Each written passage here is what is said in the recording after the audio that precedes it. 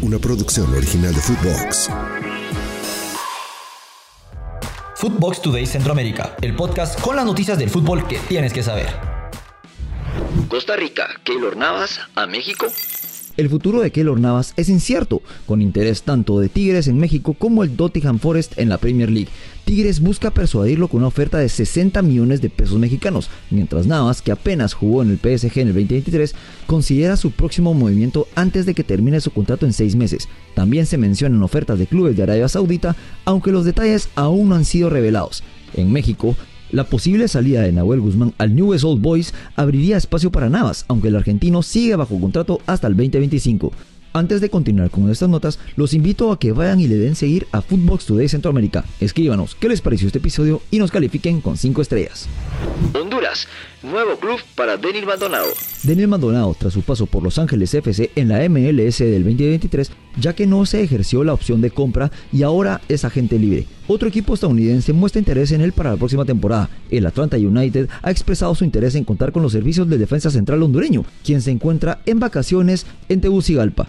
Aunque su futuro no está confirmado, su representante, Julio Parejo, está evaluando opciones y destaca la posibilidad de permanecer en la MLS, especialmente con un equipo destacado como el Atlanta United. Mientras espera una decisión oficial, Maldonado ha participado en 21 partidos con la LAFC, acumulando 1.672 minutos y anotando un gol. Su próximo capítulo futbolístico en Estados Unidos está a la espera de definiciones.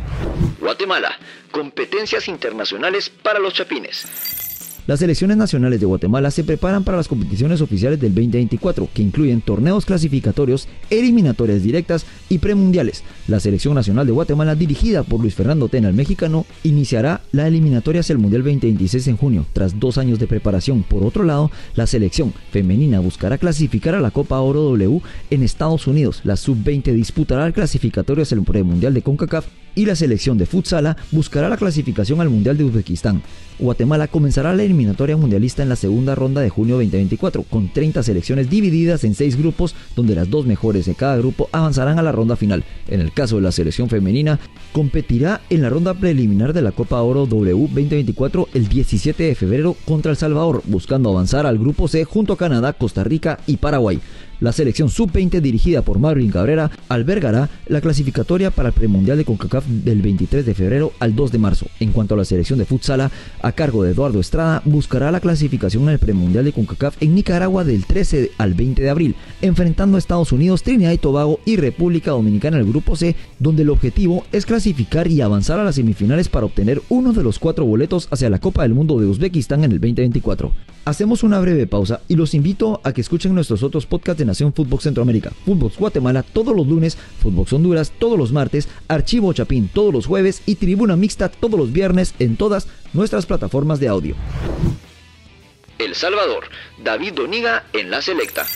Oficialmente, la Federación Salvadoreña de Fútbol anunció a David Dóniga como el nuevo director técnico de la selección mayor masculina para el camino hacia el Mundial 2026 de la CONCACAF, ocupando el puesto dejado por Rubén de la Barrera, donde Dóniga, con experiencia previa dirigiendo al Sporting San Miguelito, expresó su agradecimiento y emoción por asumir el reto a través de la red social X. Con una licencia UEFA Pro y amplia trayectoria, Dóniga se presenta como una apuesta clave para el futuro de la selección salvadoreña. Su primera conferencia de prensa será el 8 de enero, marcando el inicio oficial de su era, seguido de un amistoso contra el Inter Miami FC el 19 de enero, donde los salvadoreños podrán ver a figuras destacadas como Leo Messi, donde la llegada de Dóniga promete una nueva perspectiva y enfoque renovado para enfrentar los desafíos hacia el Mundial.